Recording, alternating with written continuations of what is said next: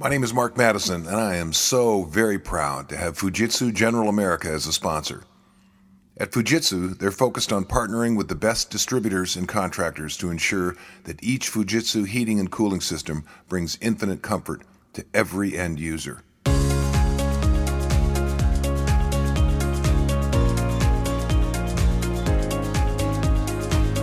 Freedom from fear and more.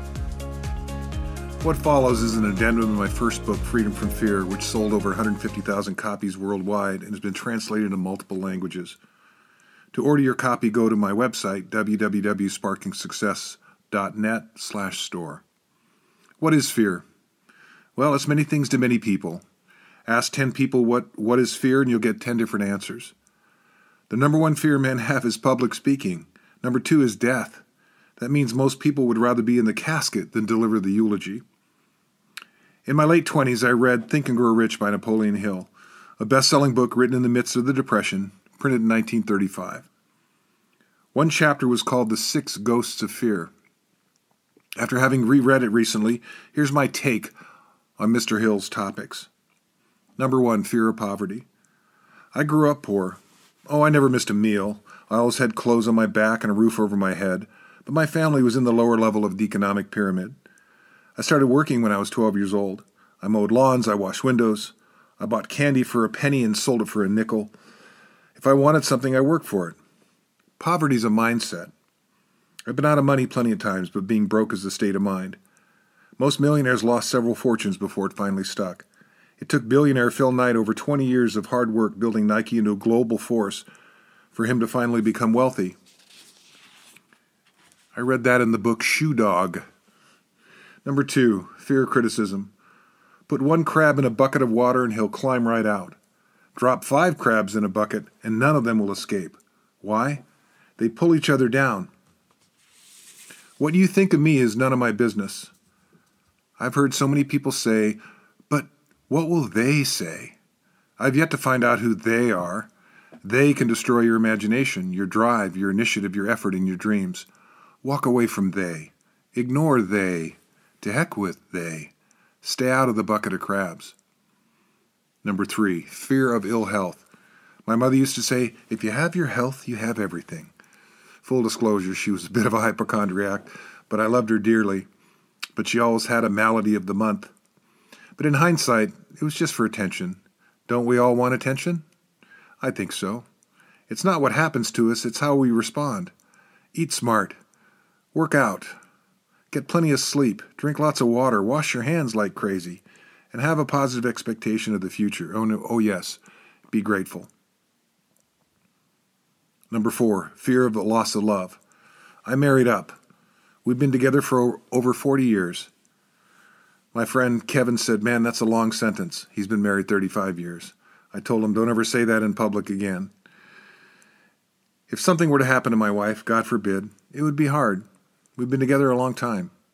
I would grieve, I suspect, for a really long time. But eventually, one day, I'll wake up and life goes on. Everything in life has a beginning, a middle, and an end. Non-attachment is a Buddhist practice.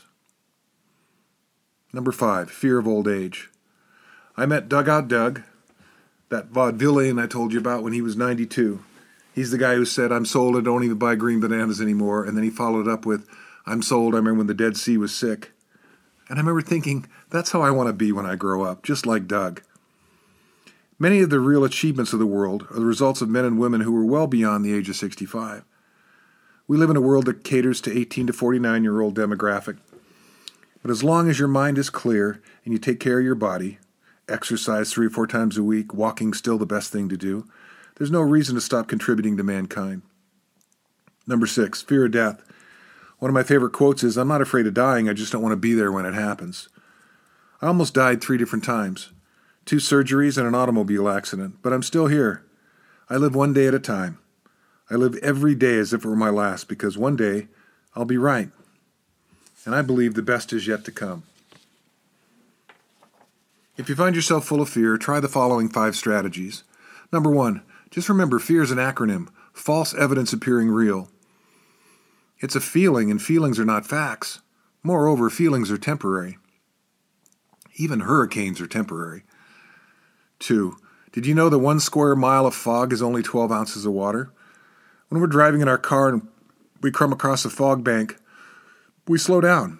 Some people even stop. But it's only water, and it's temporary. Fog is like fear. It comes in many forms: doubt, worry, indecision, anger, judgment, prejudice, and hate. Slow down. Take a breath. And ask yourself this simple question: what am I afraid of? What am I really afraid of?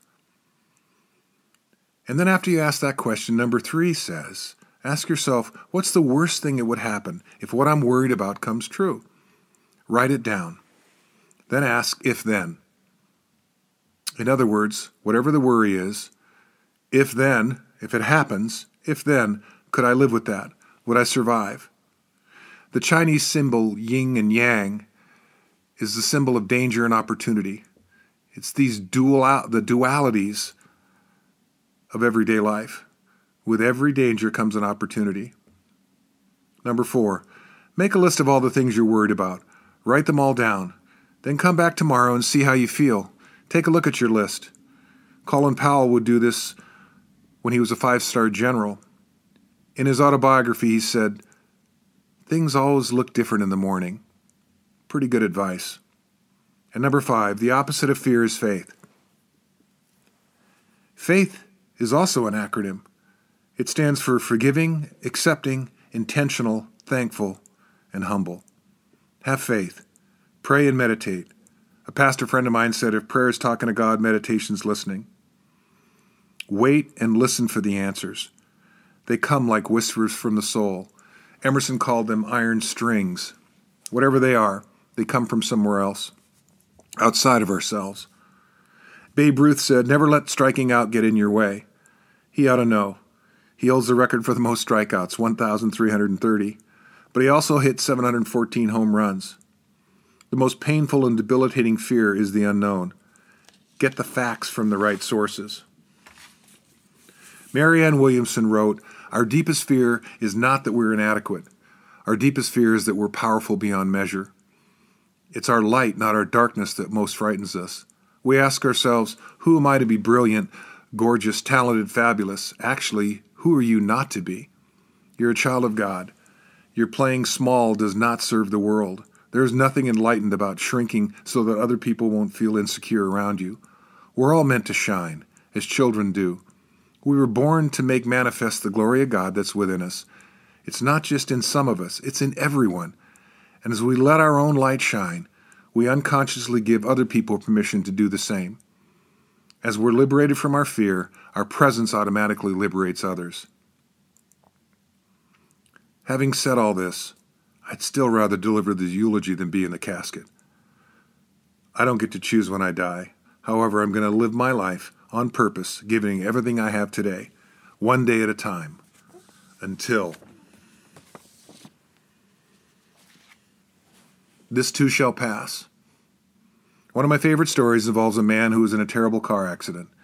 As he was sitting in the emergency room of the local hospital, feeling sorry for himself and in tremendous pain, he noticed a bag lady wearing unwashed, shabby clothes staring at him. She stood up, walked over to him, smiled, and said, "You're in a lot of pain, aren't you?" "Yes," the man replied. "I think my ribs are broken. You see, I was in an accident." Touching his shoulder, she said in a comforting tone, "This too shall pass." In a strange way, her words helped. 6 weeks later, the same man, the same hospital, the same bag lady, but a very different occasion. The man's first son was born. He was happy, proud, smiling. The bag lady approached him again and said, "Do you remember me?" "I remember you." "Yes," the man replied. She said, "You're pretty happy, aren't you?" He said, "I am. My son was just born, 8 pounds, 5 ounces. Smiling, the bag lady touched his shoulder again and said, "This too shall pass." We're in the midst of an unprecedented time, and yes, it's a very serious virus. And because it's an election year and social media abounds, fear's at an all-time high in terms of quantity and volume. The uncertainty is almost overwhelming. Speculation's running amok. My children have never been involved in anything like this. It's the first time for them. We boomers, on the other hand, have survived SARS and Ebola and mad cow et al. But, the only voices I listen to are the CDC and the WHO. They represent the information that honestly serves the general population. Anyone else has a political agenda or a subjective fear-based perspective. We need to take a step back and breathe. We need to listen to the right voices. Bill Gates wrote an open letter recently that was phenomenal. It had 14 points.